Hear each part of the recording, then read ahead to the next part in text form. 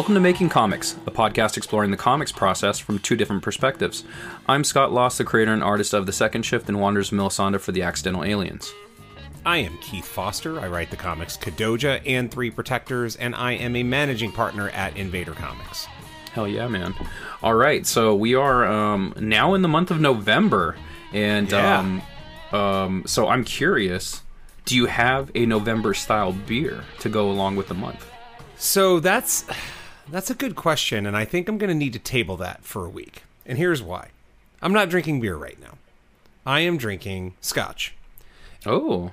So, I think we both had our own bouts with stuff last week. For me, that retreat in Lake Arrowhead, I think there was crud in the air conditioning. And in fact, I know some people who know their air conditioning, and they gave me some plausible reasons why. And I'm like, yep, that all makes sense to me. Because I was like, I'm not crazy thinking I may have gotten like some crud from air conditioning in a hotel, right? They're like, no, you are not crazy for thinking that. So I haven't been in much of a mood to drink beer since then. But these last 4 or 5 days, I've been more of a mood for scotch because the calories might be the same or similar, but the ounces are way less. And so it doesn't really fill you up. And that's reason number one. Reason number two is it is a very special person's birthday today. It's Eden's birthday as we're recording this, actually. So we are going to have a very late dinner. So as a result, I don't know, man. I poured myself a pretty honking glass here. Oh, nice. I don't know how much I'm going to drink, but we're going to go for a while and see how it goes. Because this may be my only drink for the evening. I may have a beer later at Yard House. I'm not eating, so this may get me flying. So anyway, I've got the same scotch that is on my Instagram, because it was the scotch that I bought specifically to open when I finished my novel. It is Glenbergie. It was a hard to find scotch. It was delicious, the first one I had, but it did also taste of completed novel the first time. Oh, yeah. So this is the second time I've drank it, so we'll see how it tastes without the background of Lake Arrowhead and without me knowing that I have just finished a novel that I've spent a ton of time on. What about you, man? Are you drinking anything? Yeah. I'm okay. So, full disclosure, not that it affects you guys listening, but I have COVID. I'm on the tail end of it. So last episode, I thought I just had the flu, and turns out it was way worse than that. Had COVID, still have COVID.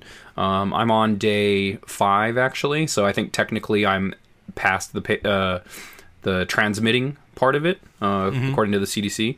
So tomorrow I actually have a follow-up from my knee surgery, and I can actually go to that because, it's going to be day 6. So anyway, all that to say, I am drinking this week, and it is Howling Gourd's Pumpkin Ale. It is 7%, and it is all right, actually. It's not overly whelmingly pumpkin, but there's the hint there, and for me, that's the perfect amount. You don't want, like me personally, I don't want the whole beer to taste like pumpkin. Like, I don't know, that's just not appealing to me, but that hint in there is really enjoyable. Yeah, so I've never met a pumpkin ale that I have liked. So and because of that, I'm just unwilling to try them. In fact, we're recording this. I don't mind a little inside baseball here. We're recording this in early November. Let's just go with that. And Halloween is in our very recent rearview mirror. And so what I did today was I went to Target. And because there is a seasonal coffee they made, maybe I've talked about it before on the podcast, but so basically October is like pumpkin spice season, right? We've talked about the pumpkin spice mania, and there are seasonal coffees that everybody makes. And one of the seasonal coffees that I think is new for this year was salted caramel mocha by Starbucks, bagged coffee. And I bought a bag a month or two ago, and I loved it. And I've always been keeping my eye on, like, when the Christmas stuff comes out, they're going to mark down the fall stuff. So I was there today, and God damn it, it was half price, so I bought 2 bags. I would have bought more, but coffee goes bad, and that should be. Yeah. It gets stale, basically. It doesn't necessarily go bad, but it loses a little bit of its pop after about 4 months or so. Especially when it's bagged. When it's just a ground bean when it's a bean and you're grinding it yourself, it goes a little bit longer. But in the case of bag coffee, like the ones I bought today, they have an expiration of like January 31st, 2023. Okay. So anyway, I was super pleased with that. I expect that this is going to be stout season pretty soon for me, because I just don't know if there are seasonal beers that carry me from now to then. You know, the seasonal coffees are already out in abundance. We've got peppermint mocha coffee and that kind of stuff. So it's easier for me to figure I'm going to get down with some seasonal coffees than getting down with some seasonal beers. But we'll see. I got to go to the beer store in a couple days, and we'll see what I find there. Right on, man. Yeah, Trader Joe's has a nice influx of new stuff that came in. And I sent you and Gary pictures of it all the ones that I grabbed at least. It was funny because I had zero intentions of buying any. You know, it's like I still had some beer left over from the Guy trip. And I was like, I want to go through all that stuff first. We don't need to waste money on buying extra beer. And she goes, just go look. I'm going to go, walk around and whatever. So when I popped in, I was like, man, they have like a Japanese lager. Okay, they got this seasonal one. There's a couple of seasonal ones. I'm like, okay, all right. Twist my arm. Oh, ow, I know exactly. Just shut up and take my money, Trader Joe's. Right. Yeah, and then Mother Earth had the, what is that, the Cali Creamin' or the seasonal Cali Creamin'? The seasonal Cali Creamin', the creamsicle one. They only had 4 left. And I was like, okay, well, it looks like I have to buy all 4 of these because I don't know if they're coming back around, when they're coming back around. I really enjoyed them, so it's like, okay, let me grab them before they're gone. Well, I actually bought a orange creamsicle ale when I was at Trader Joe's a couple days ago. I just can't remember who made it. So maybe I'll bust that open on a podcast soon and find out once and for all. So yeah, I did buy a couple beers recently, but again, just not in the mood to drink them. Maybe tomorrow or the next day I'll be in more of a mood, but for now, it's scotch. Hell yeah. Yeah, it's funny, I was just talking to Daniela about that, my girlfriend, and we were watching this show. It's called, I think it's Drink Master. It's on Netflix. It's basically a bunch of mixologists. They're competing to see who's the ultimate mixologist. So it's all about mixing drinks. And initially she's like, do you like this show? I'm like, it's fine, I guess. I've come to realize that I'm not a hard liquor person. Like, it's just not my thing. Like, I've tried to be a hard liquor person pretty much my entire life, but it's always just beer. I just prefer beer. And so I was like, yeah, it's just not as interesting as, like, the cooking shows that she likes to watch, the baking shows. It's like, well, I love food, so I love seeing people make delicious looking food and kind of getting tips. So, like, to mix drinks, it's just like, it's just not as appealing. I'm not in my 20s anymore trying to go out in the clubs and meet chicks and do all that stuff. So it's just like less appealing. But then the more I watched it, the more I got into it. I was like, they do some interesting things. It's just way more than what I used to experience when I was doing the bar scene. And it's like all these crazy ingredients, like making shit from scratch as opposed to just pushing some, like, a different button on the tap, so okay, so two stupid things. One, have you ever heard the DJ Dave song Mixologist? I don't think I have. Okay, so yeah, DJ Dave, I think, is from like 8 years ago or so. I think he's a dude out in LA, and he would do like sort of comedy raps, maybe in the vein of like Lonely Island. I think. Oh, like Little Dicky? I mean, I don't know. Like Lonely Island, like I'm on a boat. So like the guy named Dave, he's like a Jewish rapper, curly hair. His name is Dave something or other, and he goes by Little Dicky, but same vein, comedy, etc. Okay. Anyway, go ahead. So he has a song called Mixologist, and it talks about this kind of stuff, and the chorus is, "Hey, Mr. Mixologist, did you have to go to college for this?" It's basically about like the overblown kind of douchebaggery at the time of all these speakeasy things in LA with passwords and a rutabaga on top of like a glass with an ice cube the size of like a head. It's pretty funny. Anyway, that's thing number one. Thing number two, by living in LA, I do LA things every now and then. And one thing was that my wife knows someone who works at CCA and got us passes. This is a long time ago, to this debut of a show. It was called Smirnoff's Master of the Mix. And it was a DJ battle competition. It was basically a reality show for DJs.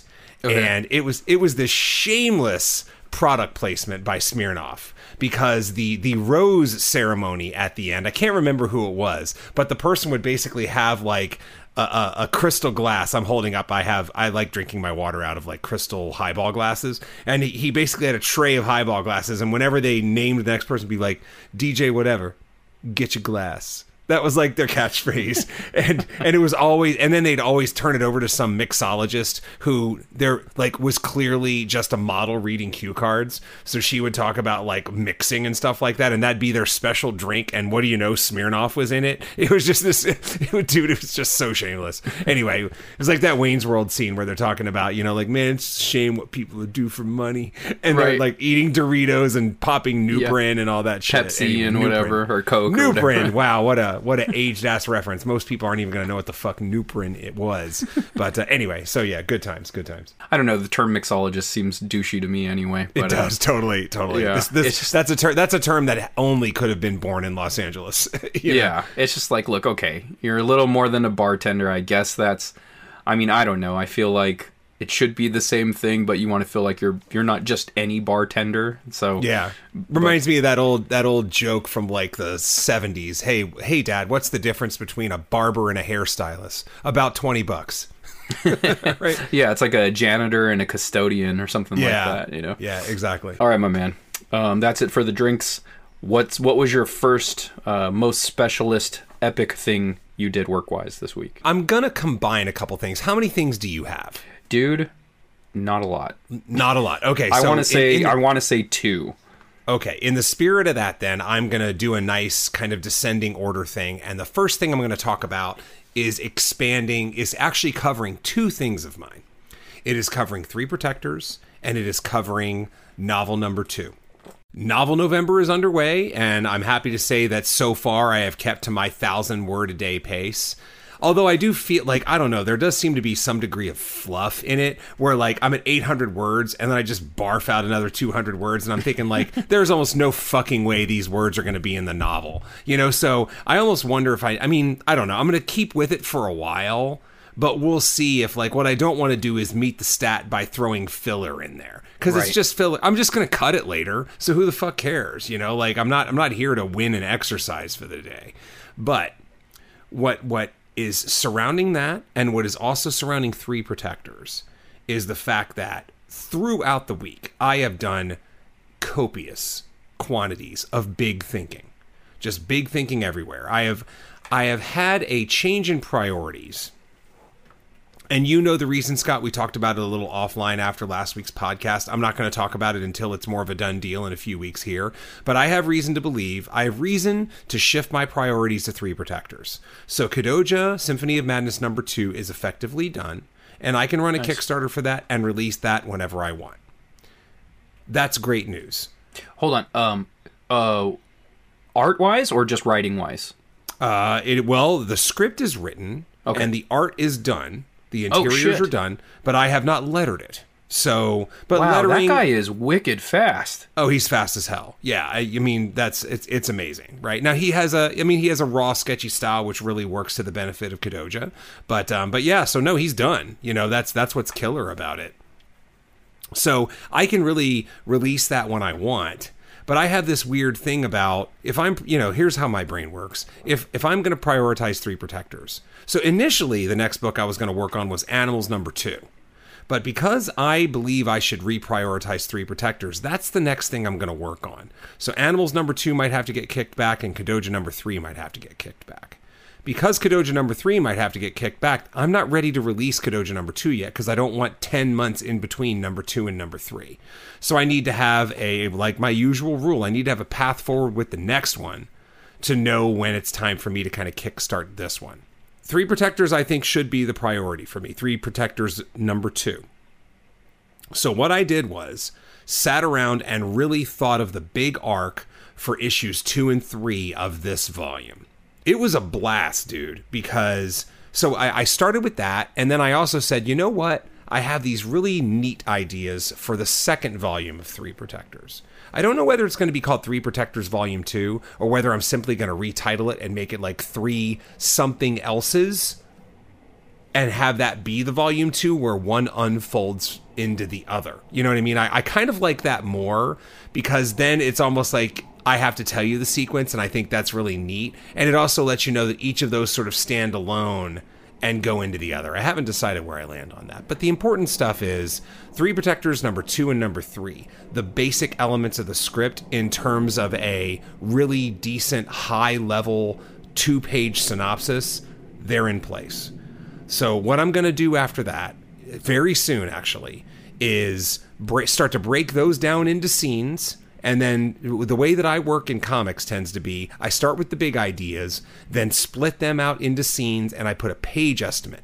4 pages for this scene, 8 pages for this scene, etc. And then after that, I just start writing the scene, panel by panel, with the dialogue that I think is going to go in it. So it's sort of a 3-step drilling down. I'm sort of at that second step, but the thing is, I'm less interested in breaking down the first series into, this tangible thing I'm going to write, and I'm more interested in fleshing out volume 2 already, because I have these ideas for volume 2 that I really, really like. I mean, just my 2 cents that don't mean shit. I would do that. Go where the inspiration is taking you.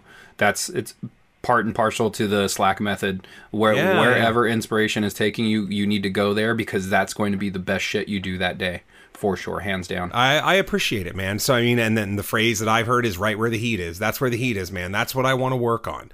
And so as a result, I have been doing so much research and so much big thinking about it, and this is the fun part of writing to me. Thinking of how it's actually going to go. Turning a universe of possibilities into something that's tangible and that's actually your story. And that's what's so exciting about this. And I will say, the thing that's going to drive a lot of volume 2 is this story around a bad guy character that we're going to learn a lot about pretty soon. And the super cool thing about this bad guy character is I'm able to repurpose this mini... Okay, let's do a little Keith history that I've never talked about before. When I took novel writing class, the novel that I ended up writing, the horror novel, the Lovecraftian novel, that was not the novel I took the class for. I took the class for another novel idea that was in my head that I had already written 40 pages for. I wrote them in 2016 and had been simmering on this idea of like, oh, maybe I should turn that into a novel. It's much more prose appropriate than a comic book. But then I started to think through it and realized that wouldn't be the best choice for a first novel, and that I should go with this other idea I had. And that became the idea for my first novel. So now I have this, I revisited that. It was 40 plus pages that I had written. And while it is obvious that I had not taken novel class at the time, that's 2 years before I took the novel class, it had some really, really interesting ideas in there and really, really refreshing shit where I actually need to go back and research myself a little bit and be like, did I actually think of that? Because that's such a cool idea. I wonder if I took it from somewhere, Right. So it becomes this thing of, I need to find out if this very specific idea was something I actually cribbed from another place, and therefore I need to change it a little bit so it's mine, or whether 2016 Keith already changed it a little bit and it's mine already. Does that make sense? Yeah, totally. No, that's something I look back on with a lot of my work, or like story ideas that I've had. It's like, okay, where did that come from? What was the germ of that? And like when I was younger, I'm talking like teenage years and like even early 20s, when I was wrestling, but I was also drawing still a little bit. There was a lot of ideas that were just totally cribbed from, stories going on at the time. Mm-hmm. And like, I just didn't change enough. And I'm just like, why on earth wouldn't I change that? And, exactly. And it's interesting because you go in to, my modern way of creating comics, and it's like, oh, everything needs to be the furthest away from everything else as it can. Mm-hmm. And like to the point where it's just like, oh, when I do the hardcover, I'm changing this, I'm changing that. It's just these little minor things that I'm catching and that I could see, and I'm sure other people that have the same frame of reference that I have, they would see it too. So it's just like, no, I need to get the fuck away from that stuff as like far away as possible. Another thing was one of my characters, Bayani Man, who's the Filipino Superman character from Second Shift. When I looked at Bayani, which was the original name, it's a folklore character. So there was hundreds of stories with this Bayani character, and I was fighting so hard to keep it. And later on, I just made the decision, like, just change it, just put Biani Man. And, like, now I couldn't imagine having it just as Biani. Because if someone Googles Biani comic book, you're going to get a bunch of stuff. Totally. If If you type Biani Man comic, all you're getting is Second Shift. And so, anyway, all that to say, yes, I completely understand what you're saying. Got to get it away from the source material or this germ, wherever it was, as much as possible. Yeah, and let's go ahead and absorb the previous copyright discussion we talked about, and let's make it really clear for creators out there, okay? It's time for a stupid example that illustrates the point. Let's say that I went back in my story, and I found out that I had a character who was a toaster, okay? And so I'm sitting there, again, the equivalent is me going, wow, that's a really cool idea to have a character that's a toaster. But is there a character that's an actual toaster somewhere? Or had I already morphed a similar idea into a toaster? So let's say I go back and see that the actual thing that I had borrowed it from is not a toaster. Well, then I'm good to go. Right? Because my toaster is actually the original character idea. By the way, all ideas copyright Keith Foster and Scott Lost here. I don't want to see any toaster comics from any of you.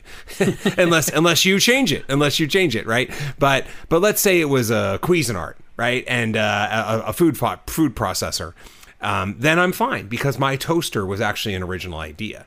But if I go back and see that the thing that I had this inspiration from was actually a damn toaster, then I need to change that to like a sandwich maker, because then it's mine, right? Mm-hmm. Now the character is a sandwich maker and it's immediately mine. So that's the kind of stuff that I'm asking myself questions on. That goes back to our Harry Potter conversation we talked about a long time ago. Feel free to find that episode on copyright if you want a more lengthy discussion on it. And it goes into Scott's thing on Biani Man, right? So anyway, that was so much fun. And I continue to be there, and I just want to flesh out how Volume 2 is going to go of Three Protectors, quote-unquote, Volume 2. So I had this conversation with Mike, right? I called him up.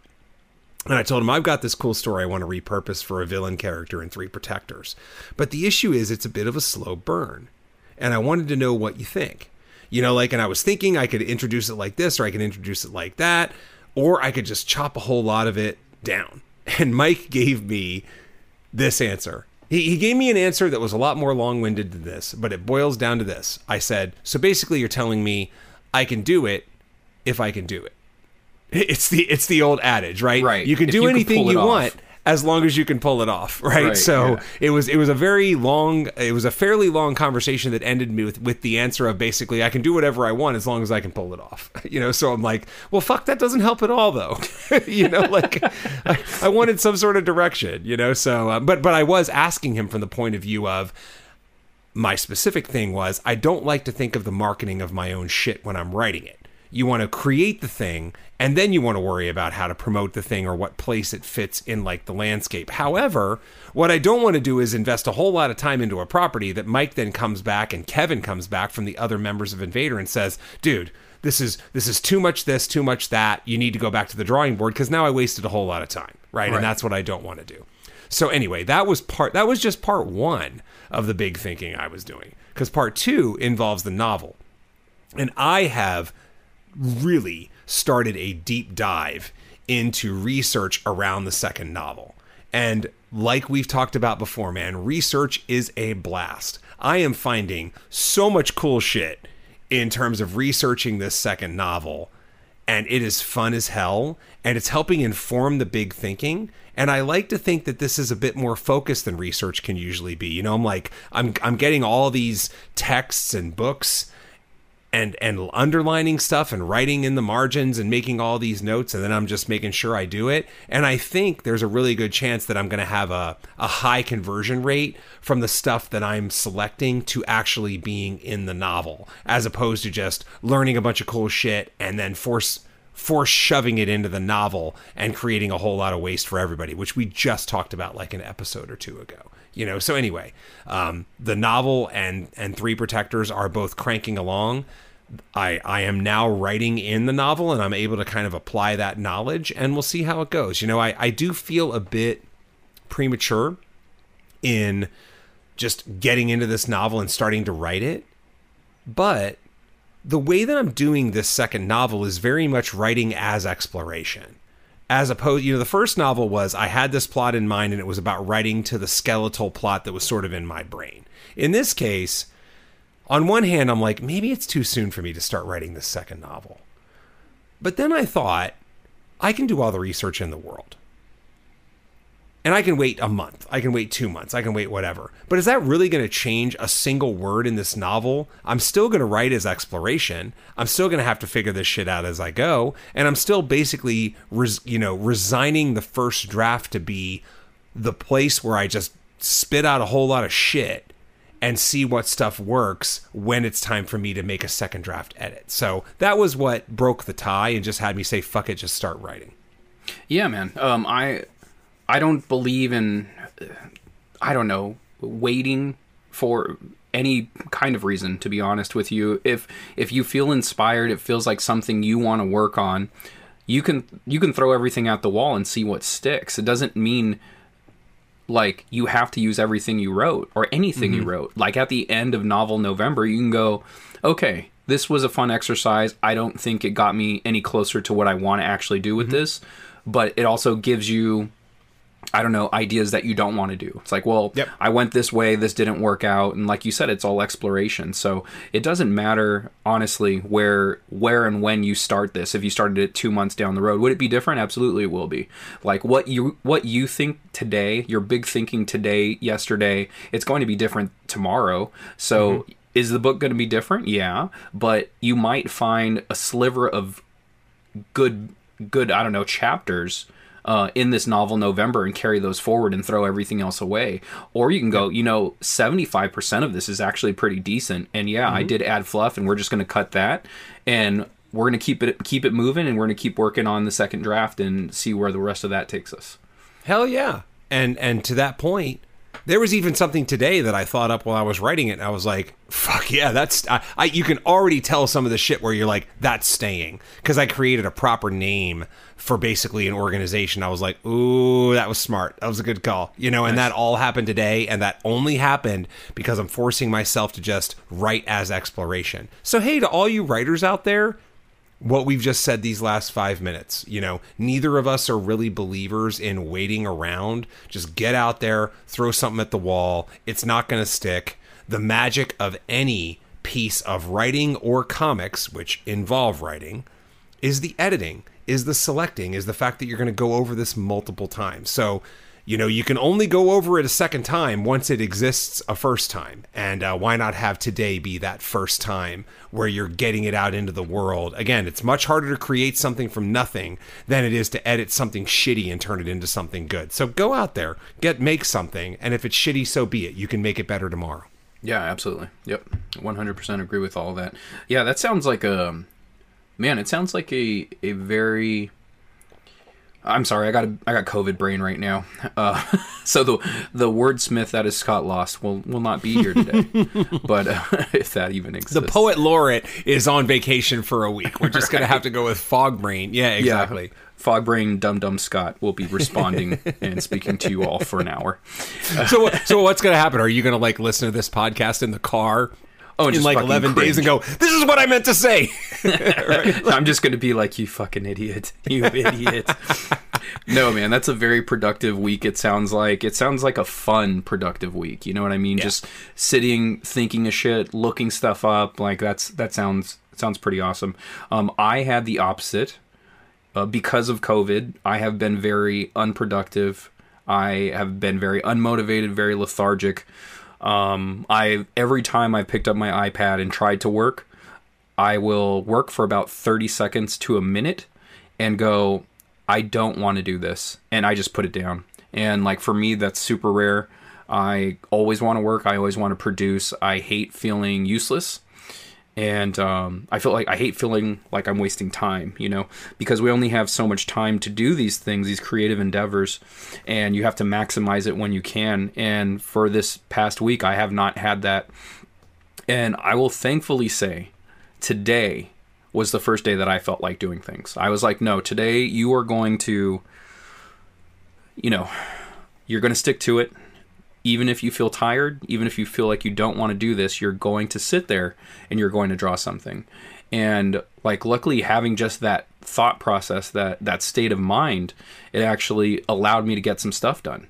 So I managed to finish 2 panels today. And I started laying out the third, and it's looking really good. So I do feel good about that. It's been, so this is our 5th day. So normally I would have about 5 panels done. So 2.5, it's not my normal, but hey, after the week that I've had, I'll take 2.5. I feel good that I'm actually able to move forward today, because things were, so slow for the moment. And luckily, the other week when I finished the Drawtober stuff, I managed to do 3 panels that same night. So on second shift, 13. So it was like, oh, okay, I actually, a couple of those days can be accounted for, just going a day-to-day panel situation. And so it's like, okay, realistically, you missed out maybe 2 to 3 days. So not terrible. And I feel like I'm on track again. And, it was one of those days where the Slack method helped in the sense that I felt like doing backgrounds. I was just like, hey, you know what? This panel, it's all, it's a skyline scenery.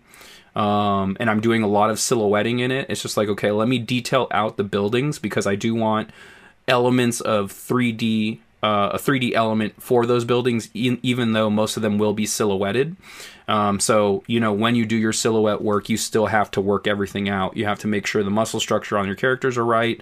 When you're doing your buildings, you have to make sure they make sense in a cityscape scene and, windows, etc. So, it was one of those days where I felt like doing a background. I knocked it out, and I'm pretty happy with it. So, yay.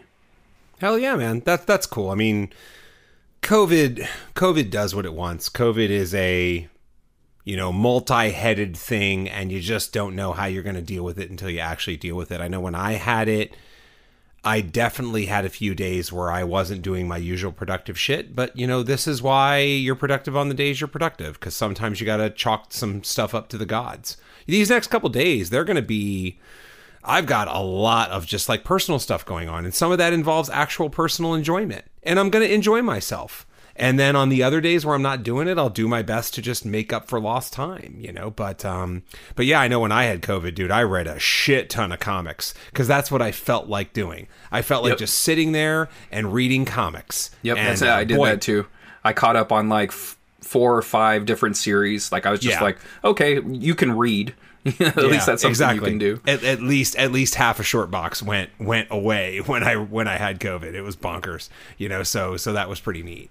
So yeah, man, that's cool. It's cool that you seem to be sort of wading back into the depths, and soon enough you'll be swimming through it like you always do. Fingers crossed, man. Hope so. Yeah, man. Yeah. So for me, my second thing, much smaller, and I'll just stop with this. Let's do a quick housekeeping thing, which is I shipped off all the Kadoja Kickstarters a while ago. I forgot to mention that. That's always nice to do.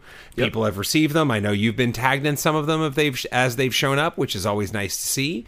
And hey, man, it's nice to see people enjoying the book, and especially to you out there who got the Making Comics edition, because that seemed to bring some joy to people too. So that's always fun. But the second again, dwarfed in comparison to the first thing that was so much of my week. But I also finished the revised ending of Animals, which I've been talking about. So as we speak, that is in Mike Perkins' inbox, ready for him to bless it. I think we are very close. So I incorporated, there was one big change and a whole lot of small changes. The big change was the one I think I mentioned before, where I had gone back and forth on Mike of like, what about this? What about that? Tell me what you think. I just needed to talk to him and text him and stuff.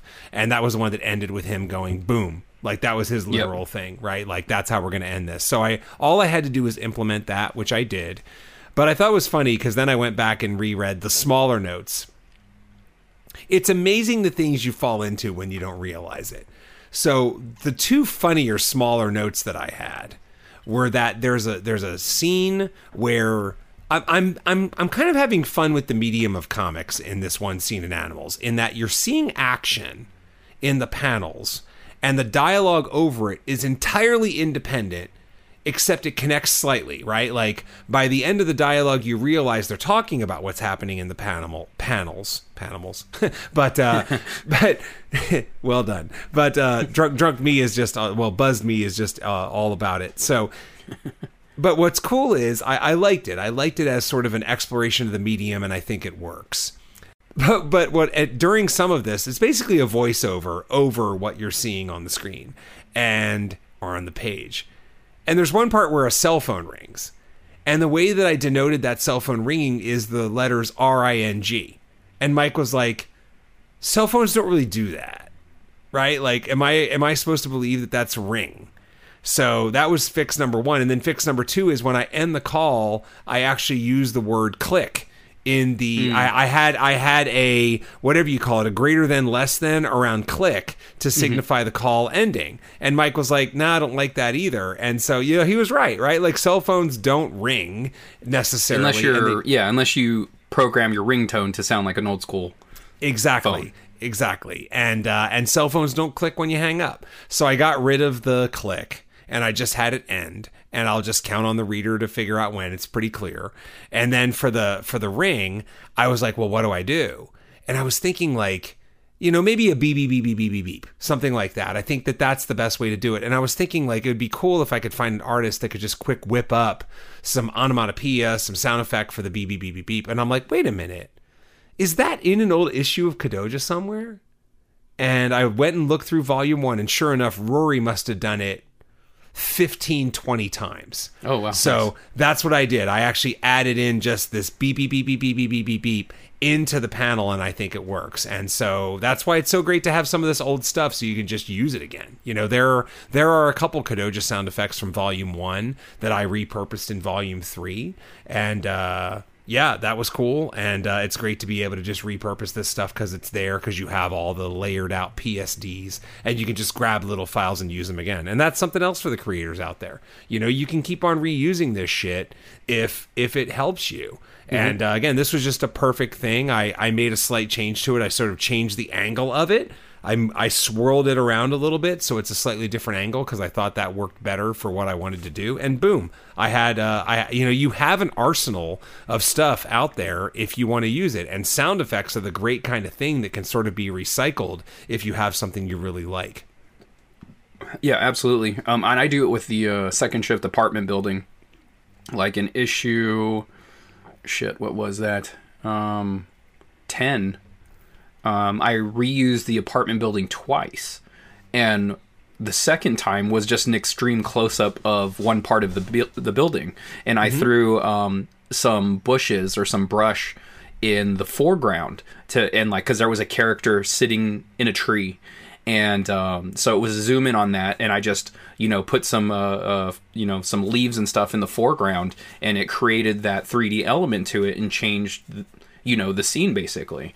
And so repurposing art, repurposing lettering, like that's all great. I have like a sheet that's for my lettering, and it's just sound effects, word balloons, tails, different style bubbles. Like it's just like, repurpose that stuff as much as possible.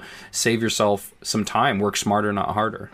Yeah, and try to be creative on it. I'm going to go on a little tangent here, but I'm not going to go into detail. I'll just say if anyone out there sees me at a convention or wants to hit me up on text, or the next time I see you, if you're the kind of person that I know, because there are people on the podcast that I know that listen to this podcast, I can go at length about the kind of stuff I used to do on Big Pimp Jones Productions in terms of looping stuff and making it sound new. So I am very proud. I had this buddy who was a DJ, and he was like, I can spot loops from a mile away. I know whenever there's loops on stuff. He's like, your stuff that doesn't have loops. That's what's so cool about it. And I'm sitting there like looking at him thinking like, oh my God, I use so many fucking loops, dude. Like that kind of thing, right?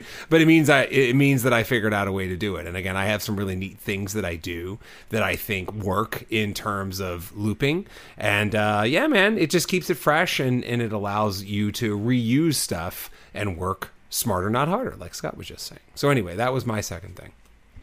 My second and final thing is commission work. So I was doing a mermaid commission for one of my longtime clients, and he had some corrections that he wanted done. This is a piece that he already had the pencils to, and I'm doing the digital inks, and I will be traditionally inking it. He had a bunch of corrections for me or adjustments, and I went and knocked those out. So I sent that back to him. I said, hey, man, I got some days that I can work on this. So if there's any more corrections, let me know. I can't leave the house. So I am eagerly awaiting your input. Yes. Look, man, I need to make money and I can't leave. So let's get this done. So I knocked that out. I was pretty happy with the results. The things he was asking for, was not hard. None of the corrections were very difficult. It was just, going to take some time, and so I had the time. So I knocked those out, and still waiting to hear back from him. So once I get that, like I said, tomorrow will actually be my day 6, so I can actually leave the house, and hopefully I do get the okay. Then I'll blue line that drawing and get it printed out at an Office Depot or something like that, and get to work on it. So I picked a very good amount of scotch to drink. That's all I can say. I think that was probably somewhere around like 3 ounces, maybe something like that. So a pretty good, solid, goddamn amount of scotch. And I'm in a nice place. I'm in a nice place right now. I have not eaten, like I mentioned, and I'm probably not going to eat for a little bit. It's ride time. It's ride time. You're leaving this part in, right? Oh, I totally am. Yeah. Okay, good. Okay, so then it's me and my homie Glenn Berge, and we riding. So let me give the review of this Howling Gourds pumpkin ale. I like it. It wasn't overwhelming with the pumpkin. Like it was there, very subtle, and just a solid beer. And it's 7%. So I would actually buy this again. I wouldn't buy like a 6-pack of it, but I would have another one. Is it a pumpkin flavor or a pumpkin spice flavor? This is a crucial point. Yeah, but does it taste like pumpkin pie, which is a little more pumpkin-y? Or like, does it taste like pure pumpkin, pumpkin pie, or like pumpkin spice, which is sort of a step beyond that? Pumpkin pie. I would say it has a pumpkin pie hint to it, yeah. Okay. Because, so many, I think I mentioned before, like, there are fucking ales that just taste like drinking a fucking pumpkin, and I think pumpkin is gross. Like, just I am all about the part of the spice and not part of that pumpkin shit, so yeah. Anyway, yeah, it's not bad, man. Yeah, definitely worth a try. So if someone handed it to me for free, I would probably drink it, but I can't see any plane of existence or any alternate version of me that would enjoy pumpkin ale at this point. Right. Yeah, I think it was like $9.99 for the 6-pack or something like that. That's not bad. That's $2.50 for beer, so not too terrible. Well, actually, it's less if it's 6-pack. Yeah. All right. So we're going to the main topic for this week. That concludes our weekly business, what we get done every week. So the main topic. This is actually a topic from one of our listeners, Daniel Sawyer. So thanks. He sent a couple in. So this is the first one we're going to do. He has a second one, which we'll do in a few weeks. Number one out of his 2. First and foremost. My comic is done. Now what? After finishing drawing, writing, etc., as an indie comic maker, what are the next steps in getting my comic out into the world? If I wanted to go through a publisher, where do I even start? Man, that is a big question. Okay, so let me field the publisher part first. If you want to go through a publisher, then my suggestion to you is do a Google search that says publishers that accept unsolicited submissions, because that's what you want. You don't have an in, odds are. If you have an agent, great. If you have an in, great. If you know somebody at some of the bigger players, by all means, use that connection and get your comic in front of them.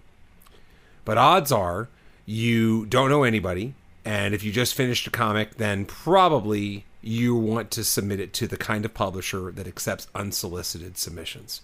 So again, there's a really neat resource out there. It's probably a blog post or something. Someone out there, they keep a record of all the comics currently accepting unsolicited submissions. Invader is one of them. And all that means is these companies like us, we have an inbox and you can send us whatever, and we're going to take a look at it. Like, I can guarantee it.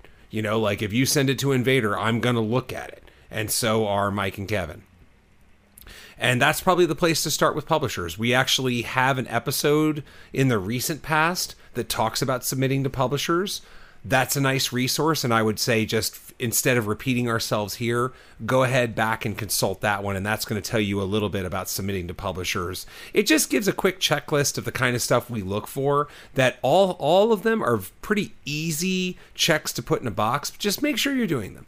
Make sure you're giving them what they want, the information they want, the number of pages they want. You know, do they want a synopsis? Do they want a cover sheet? Do they want 5 pages, or do they want 10? Those sort of things are important, because it lets the publisher know that you've actually read all of our submission requirements and you are respecting them. Huge little thing that you can do.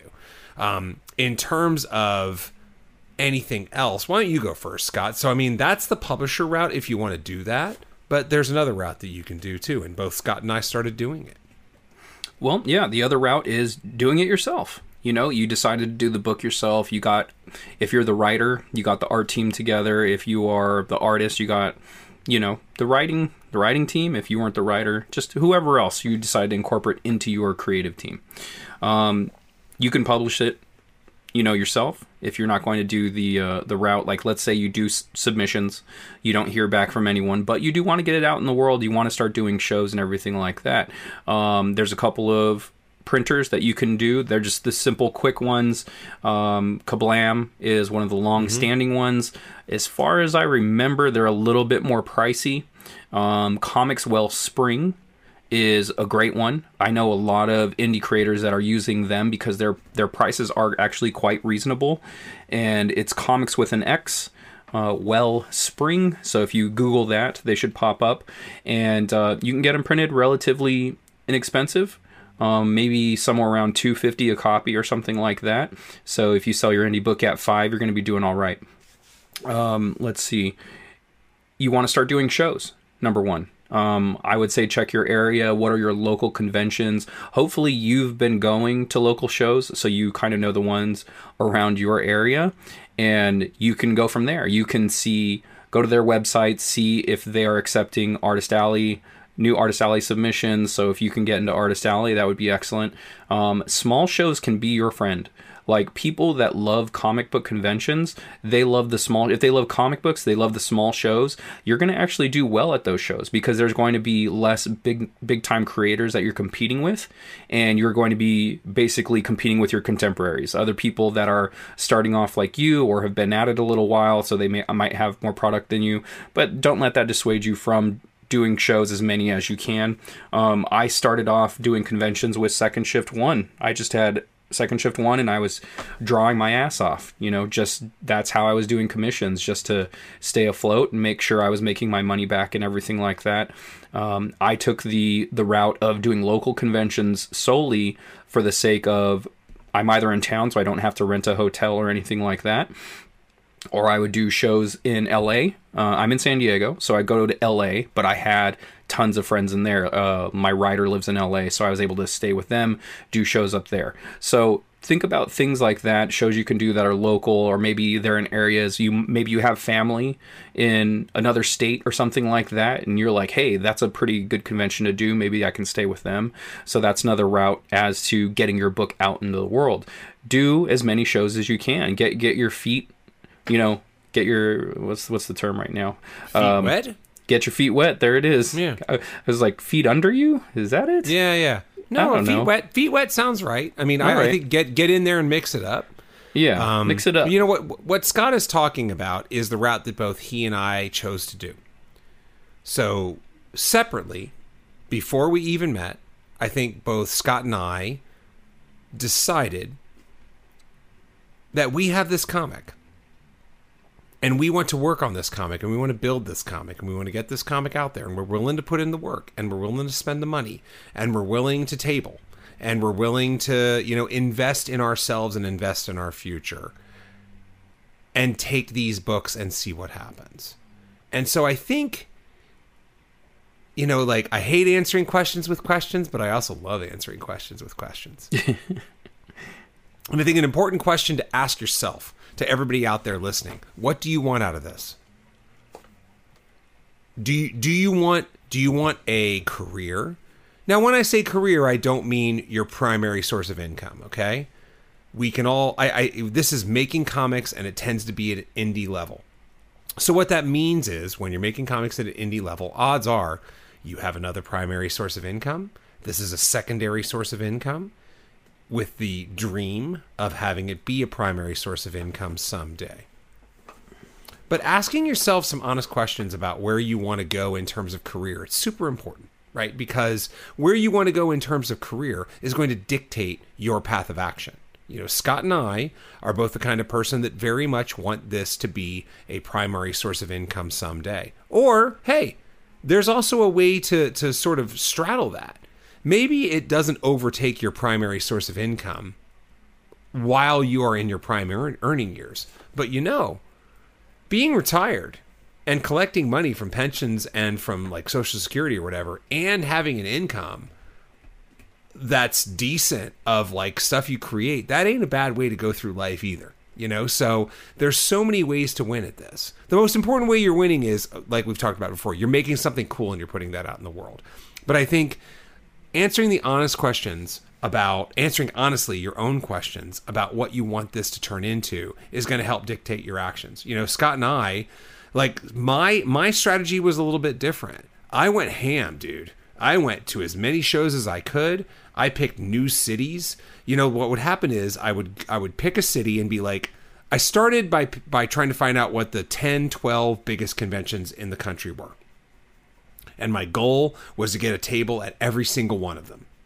I succeeded for the most part. There are still a couple conventions I haven't been able to get in. I'm staring at you, San Diego Comic-Con, you know, but that doesn't stop me from trying. And at one point, I was basically in conventions, the 2nd through the 10th biggest conventions in America. That has to dial down because at some point you have to make some hard P&L decisions. You know, am I making money from this? Do I want to just, you know, ignore the sales knowing that they don't quite add up to the cost, even though I'm glad that I went to this?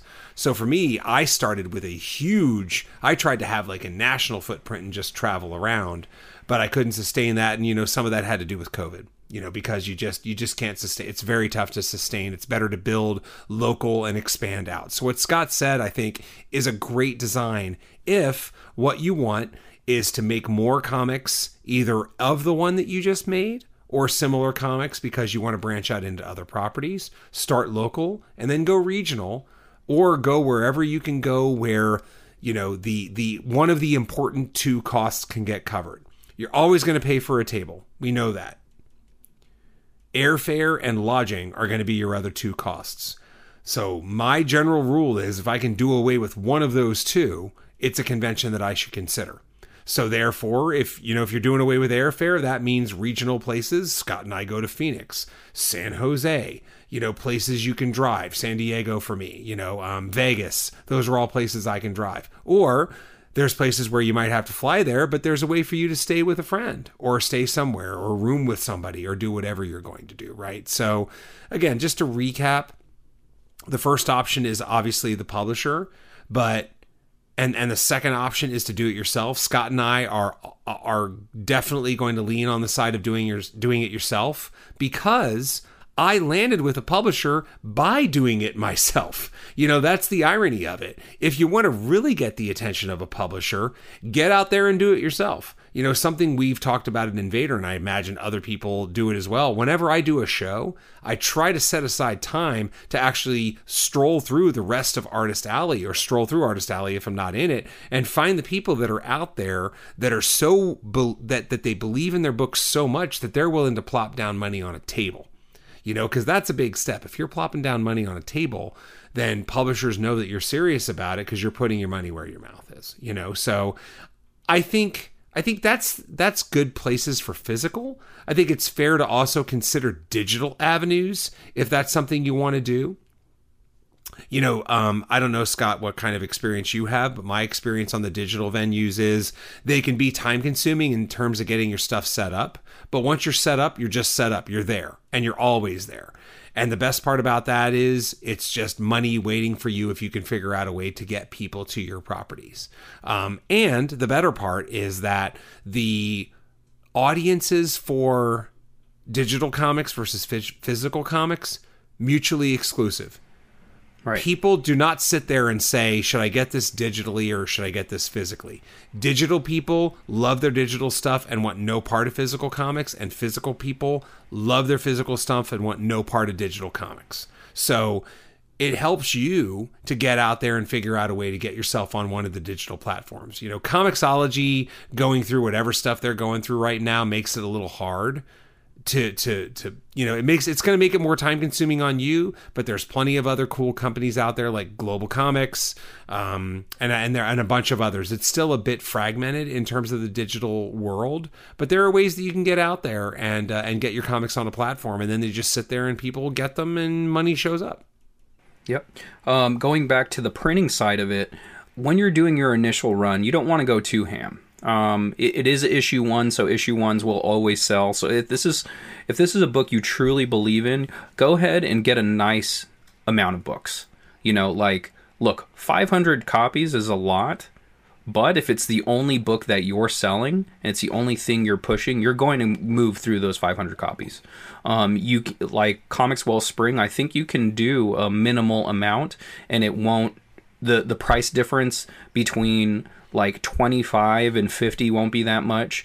I think you might get a price break at 100 copies, which is a nice place to start. So depending how much money you have, what you're putting into it, I would go for the 100 issue mark if you truly believe that, and it's something you do think that you're going to be pushing a lot and going to a lot of shows, and then go for the 500, because the more that you purchase, the more units you buy, the cheaper the cost usually is. So if you're looking for that better deal to make that money back, if you're not going the crowdfunding way, like if you're not going to Kickstarter or Indiegogo, whatever else, you know, you want to make sure you're getting more bang for your buck, you're going to get your return on investment, go for that higher number count. I always recommend doing a crowdfunding site, personally. That's just me. Because you can get fans that way. You'll get new readers. If, you know, your book looks good, the pitch is good, then people are going to go to it. They're going to back it. And, you know, make sure you're doing a minimal amount, what you think you can raise, and go from there. You know, like whatever. I think my first one was like 1,200 or 2,200, I think might have been the initial goal. And then over time, I've lessened that just because I realized, hey, I don't need to do as many copies. I was doing basically 500 copies for the first 5 issues, which you definitely don't need, of like 2 through 5, you know. But, you know, it's something to think about. And I personally would go the crowdfunding route. And then that way your initial costs aren't something you have to really concern yourself with, especially if you are paying a creative team, if you're paying artists and colorists and letters, etc. You want to make sure you're making some of that money back, and crowdfunding is definitely a good way to go. One other thing that I want to mention that Scott kind of hinted at there is so if your comic is finished, I'm assuming that means the first issue of your comic is finished, because that's what we're talking about here. So a little caveat I want to put out there is for you to beware of the drop-off that's going to happen from issue 1 to issue 2. I sold directly a whole lot of copies of Kadoja 1. It was self-published, so I printed up a very nice amount of issue 1 of the self-published, had it at shows, sold it well at shows. Caught up retailers, because there are retailers out there that'll just buy your stuff. You know, you just got to know who they are. And there are resources out there for you to figure that out. And you can just say, hey, I got this new comic, blah, blah, blah. And like, I was shocked at some of the orders that came in. But I was equally shocked when I had issue 2 ready. I'm like, how many would you like? And the same people that ordered very big amounts of number 1 came back in like the single digits of number 2. And I was like, oh, wow. You know, like, huge drop off. Everybody wants number 1s, and it's much harder to get that number 2 out there. So again, It does come back to some extent to what you want to do, but I think that's a helpful beware out there. I would have loved someone to tell me that way back in the day, that to be ready for this huge drop off from number 1 to number 2, because it hit me like just a sack of bricks to the face. It was such a big thing of like, oh my God, this is not what I expected. So be ready for that, but that's okay. You know, you're going to keep on going. You're going to keep on making your comic.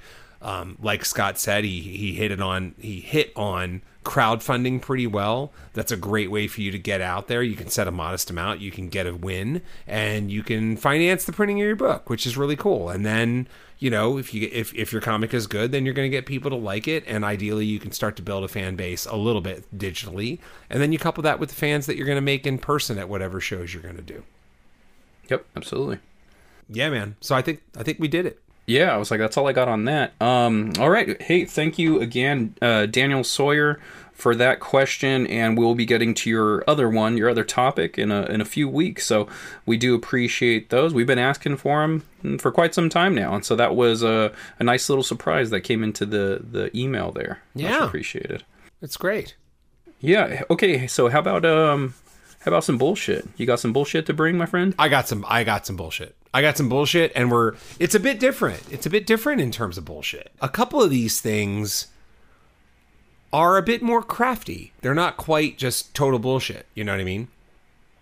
God, I just realized I have another bullshit thing if I want to talk about it. This has been a heavy week for the bullshit. You know what I'm saying?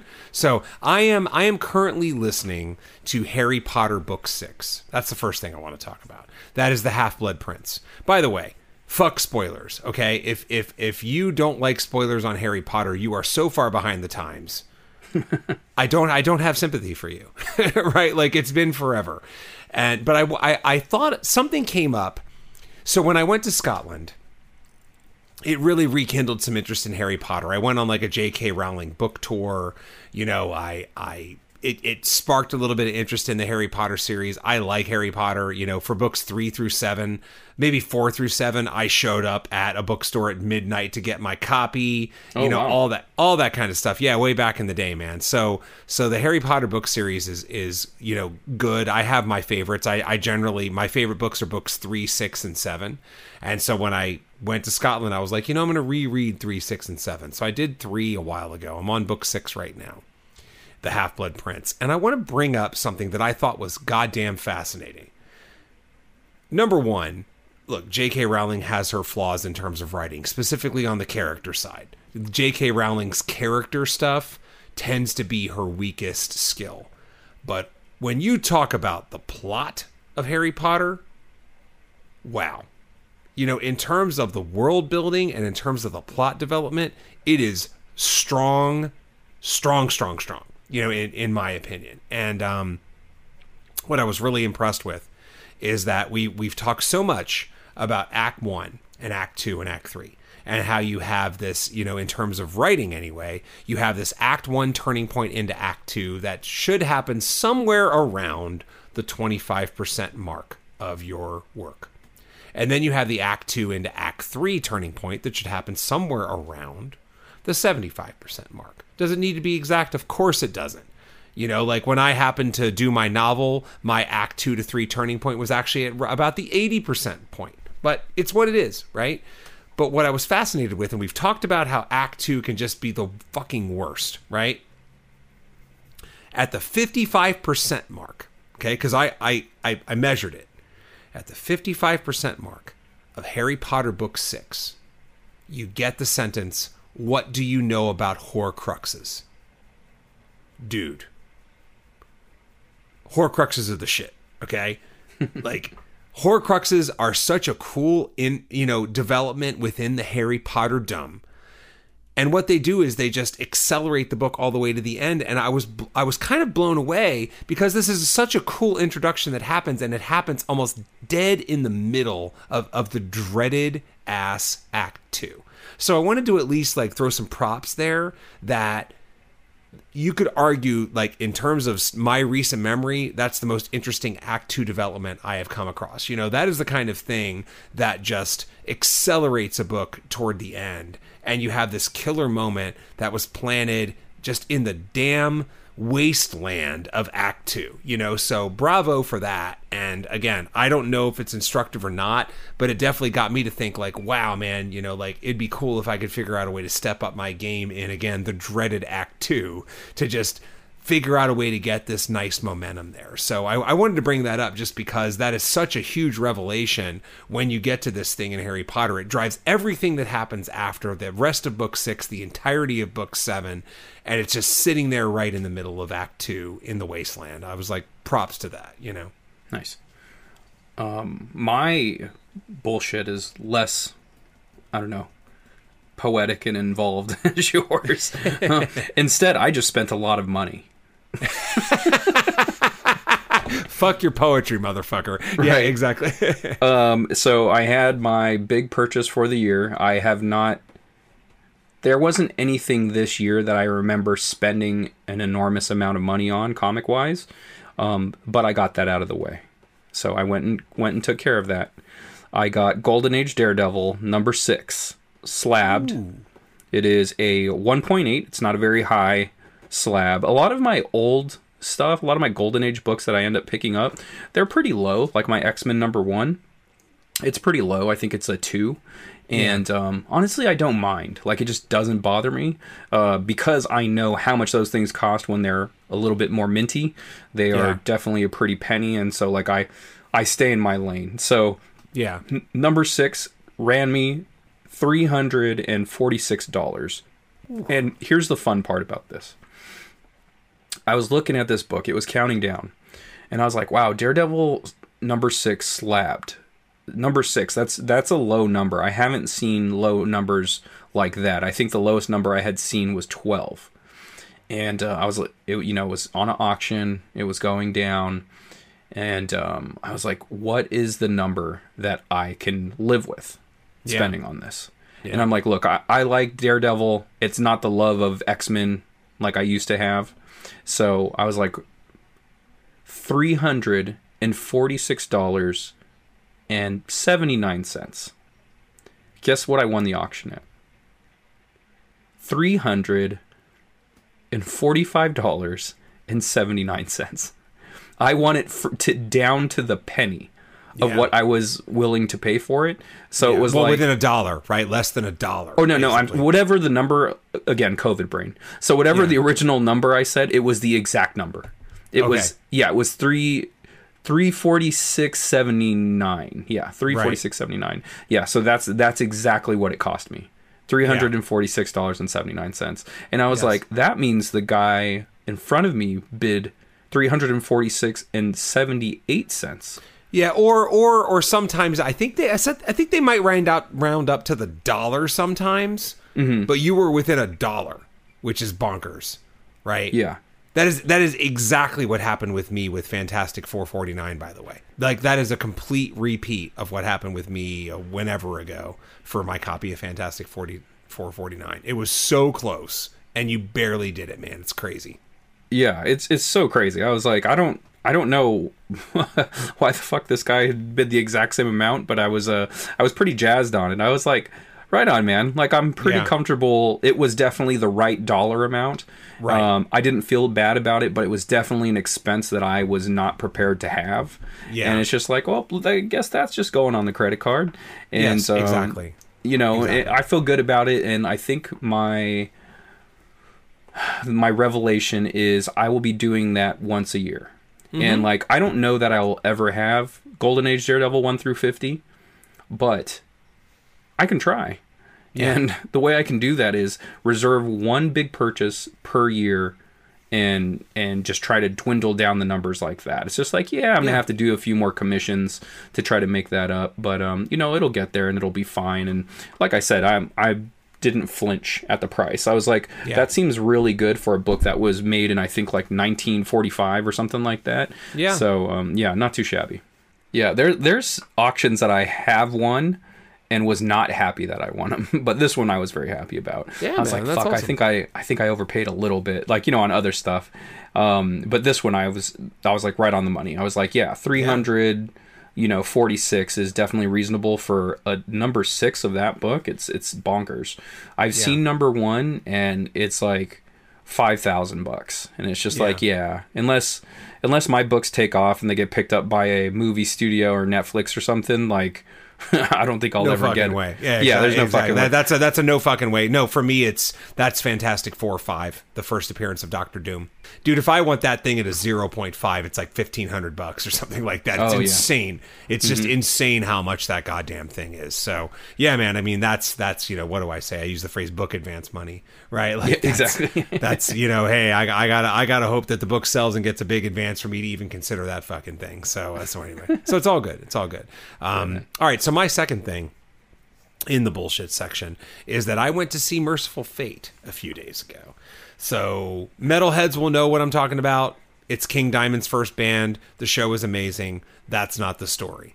The story is that there's this dude behind me that was talking super ass loud to the people in between Creator, who had played before, and then Merciful Fate, the headliner. There was this dude that was talking to friends or acquaintances or something, and he was talking about all kinds of shit. He was talking about the fact that, like, he works for a company that sells bone regrowth stuff, and he was like, no, dude, the bone regrowth is legit. Like we have clients, and, like, it's legit. It's just that it costs so much that people don't hear about it. So it's like, one of our clients, he's Christian McCaffrey. He's the running back for the Panthers. He's like, no, not the Panthers, the 49ers now, because he just got traded. He's like, our clients are like the Spurs, like the Lakers, like every sports team, big soccer stars. They come to us because they break their bones, and they want to heal as fast as possible. And that's how they heal along these crazy timelines. They buy this legit, like, FDA approved bone regrowth thing, and it's legit. It just, like, and he used legit a lot, which you'll see. And then he keeps on talking about all this stuff, right? I'm like, this guy's a big mouth, but he's interesting. Yeah. So, and I can't help but hear him, so then he proceeded to say, like, there's a little break, and then he's like, no, dude, hyperbaric and cryogenic chambers are legit. Like, they extend your life like 10 years. He's like, I mean, you can do that treatment for like $100 a month or something like that. You can do one treatment because the goal is like to reduce swelling and just like keep everything compressed, even in short doses. And so, like, if you're asking me, would I pay $100 a month to extend my life 10 years? You're damn right I would. That kind of thing. And like, I'm sitting there listening. I'm like, maybe I should look into this. I do hear a lot of good things about it. Yeah. Yeah. So I don't know. I'm just making a mental note. I'm not sure I have the money for it, but it sure is interesting. And so yeah, man, I don't know. Maybe cryogenic chambers are in my future. Maybe I could freeze my severed head like Walt Disney and then just have it last forever. By the way, I make that joke all the time when I'm inside a Disney park grounds, and people may not get it, but I just don't fucking care. Like it's something for you. I hope that urban legend is real. I actually hope Walt Disney's severed frozen head is somewhere giving instructions to the Disneyland employees, because it's just the greatest thing of all time if it's true. I want it to be true so bad. Anyway, what else you got, man? That's it, man. That's all I got. I spent a lot of money, and I was like, "You're done now. You better stop." Okay. Yeah, it's. Go ahead. That's a wrap for my shit for sure. Okay, so let me go with, I don't know, man. I have one more thing plus a deep thought. Do you want me to just hammer both of them right now? Yeah, man, do it. Okay, so the one thing I bought, I can't remember if I mentioned this before, but in talking about world building and stuff with Three Protectors and some other things, I became obsessed with the idea of properties that sort of change the game on you and just expand at such an amazing rate to the point where you just have this whole thing out in front of you, And so one of those, for the kind of people that are interested in that, because I do think that the best textbook is to actually just buy a piece of pop culture and then make notes about it and see what they do. So if you're interested in huge world building, I suggest the Expanse trilogy by James S.A. Corey, right? That's a show, but as a book, The Expanse is great in terms of where it starts. It starts with this singular idea and explodes beyond galaxies by the time you get to like book 5 or 6. It's incredible for that. So if you like sci-fi, I love that book series. I think I read the first 5, maybe 6 books. I have not watched the TV show, but it's because I read the books. There is a comic series that I'm not going to name that I have a couple issues of, and I had always liked it way back in the day. And I finally decided, like, you know what? That's exactly the kind of thing I'm going for. So let me buy all the issues and see what happens. And that's what I did. I found some really good cheap issues. I'm just going to keep it to myself. If anybody wants to hit me up individually, yeah, I can tell you. But just very cool, like, sci-fi world building where it starts in one place and just totally unfolds into something else. So super cool on that. So I bought those. They haven't shown up yet, but I expect they will at some point. And then that brings us to the weird thing, right? I can't even remember what prompted this, Scott. But I got obsessed a little bit for this idea of innovation, okay? Like, and the thing is, I think a lot of us, when we make comics, when we make books, when we make whatever, music in particular too, you wonder if all the ideas are taken. You know, you wonder, is there anything new here? Is there anything new to make or to synthesize or whatever? And I thought of some examples that just kind of, you know, bent my brain, right? And I don't know where we land, but I find it interesting to think about because I do think there are ideas out there, but you got to just go hunt for them and keep on working and keep on doing it. And the couple examples I thought were interesting in my own brain were, for those old enough, it's basketball time, party people. For those old enough to remember, the slam dunk contest, I am a slam dunk contest aficionado and junkie. Okay. I believe we retired the slam dunk contest that the NBA did in 1997 after Kobe won. Kobe's win, while somewhat interesting, was the end of a period where there were a whole lot of boring slam dunk contests. And that was like 1994 through 1997. I think that was when Kobe won his. And we retired it. It was gone. Like, they took away the slam dunk contest. And then they brought it back because of a promising dunker named Vince Carter, who went ham in 2000, I think, and maybe 2000. I think it was 2000, 2001. And so the NBA brought back the slam dunk contest. And there was this thing of like, have all the dunks been done? Didn't we get rid of the slam dunk contest because there was nothing else to do? And then Vince Carter proceeded to throw down 6 dunks or whatever it was that no one had ever seen before. He reinvigorated the idea of dunking in a contest with his performance. And what was crazy was there were some dunkers that lost to him that also reinvigorated it. You know, the runners-up did really well too. And so here we were in 2001 thinking, you know, a year before, like, God damn, we're out of ideas. There are no new dunks to be done. And then Vince Carter was like, no, motherfucker. There are so many new ideas out there. You just got to find them, you know? And then you flash forward to 2019 or so, maybe 2018. You know, I happen to think that the last great slam dunk contest, in fact, the last one anyone can remember, was the Aaron Gordon, Zach LaVine dunk off, which was insane. I think that's the best back and forth contest of all time, better than Nick versus Jordan, because the dunks were so interesting. Gordon got ripped off, by the way. If you go back... He totally got ripped off. If you guys go back and watch that dunk contest, Zach LaVine did a variation of the same dunk. While impressive, he just did a variation of the same dunk like multiple times, and that got him the win. I think it was a nostalgic thing because he put a twist on Jordan's like free throw line jump or something like that. Exactly. And it's just like, okay, you get... All right, that should win you one round, but not the whole thing. Like, Aaron Gordon had so many innovative dunks. I was like, this is bonkers, like, what he's doing. Like, the dunk behind both legs, like, with his legs vertical up, parallel like to the ground. Sitting position, basically, with the legs straight up. And that didn't win it. He was highway robbery. Yeah. Totally. And what's funny is that surpassed the ultimate highway robbery, which is Nick beating Jordan in 1986 in Chicago. I'm pretty sure it was 1986. Nick got hosed in that. So I find it interesting that you referenced that Zach LaVine kind of did an ode to Jordan, who himself stole a dunk contest from Jordan, from Nick, who absolutely beat him way back in the day, you know. Mm-hmm. But ever since that contest, we've thought that people were out of ideas, and God damn it, we're right. Because the last couple dunk contests have been fucking terrible. No, they're trash, yeah. Maybe the innovation is actually dried up in dunking, you know, and I just find that kind of interesting. I don't know, man. There's these guys that are just dunkers. They're not NBA players or not anything. They're just, that's all they do is dunk. You know, like I think Shaq has hosted one of those or like judged one of those. A few. Yeah, of them. TNT does one of those. Jones. I know what you're talking about. Yeah, those guys, they have crazy dunks like I haven't seen before.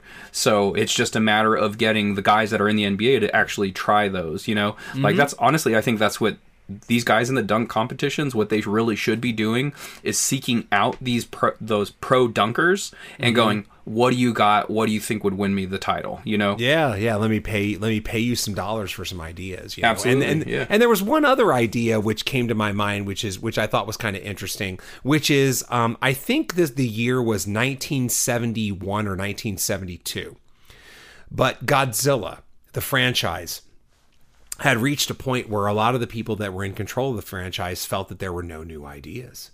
I believe the director, who was coming up for an upcoming Godzilla film, was like, there are no new ideas. I'm out of ideas. And then he happened to see King Kong Escapes. I believe that's the movie that has Mechani-Kong in it. It is a mechanized King Kong.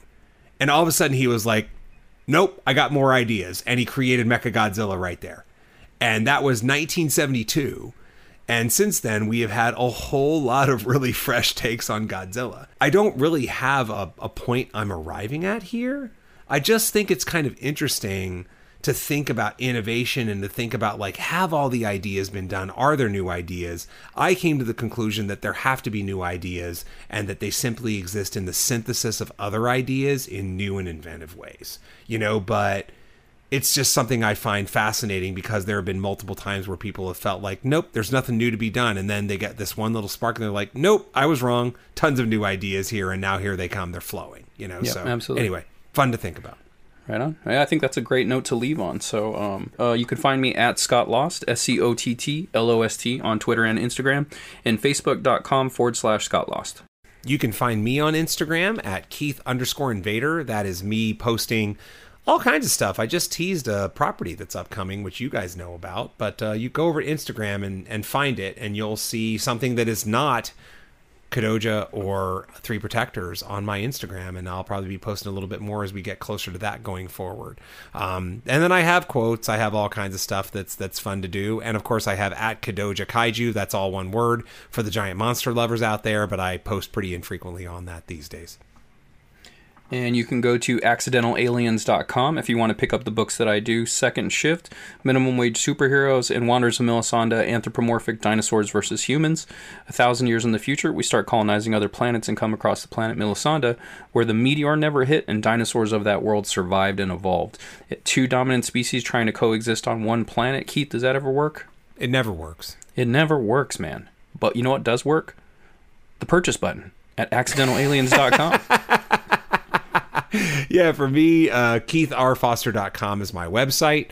You can find some blog posts. I try to throw some blog posts there now and again. Of course, I have a store where you can buy my books.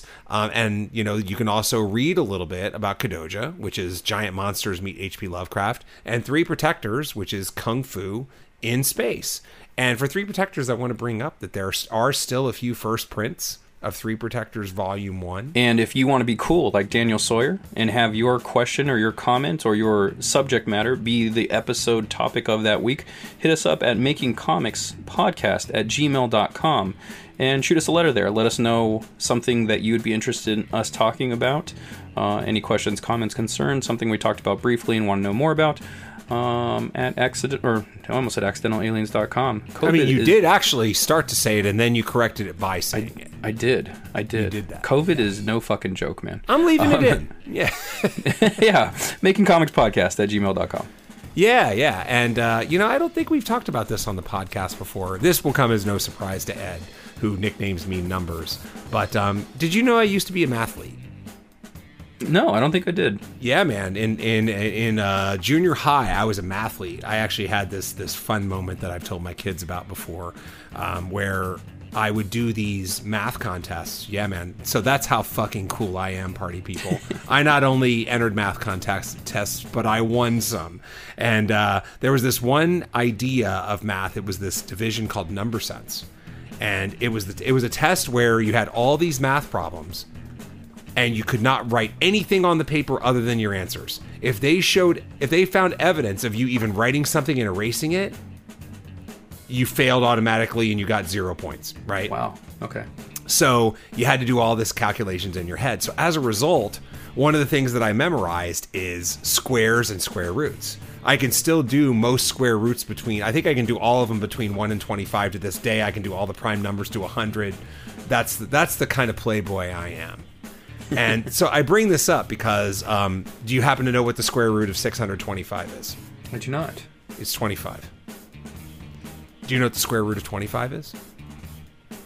25? It's 5 motherfucking stars on iTunes. That's what it is, right? It's not even 5. It's 5 fucking stars on iTunes, and it's 5 stars on Apple, or sorry, that is iTunes, because iTunes doesn't exist anymore. I don't have COVID, but I did drink scotch. So Apple Podcast, 5 stars, Spotify, 5 stars. You know what to do, party people. That's it. That'll do it for us, people. Thanks for stopping in. Thanks for listening. We'll catch you guys next week. Yay, yay.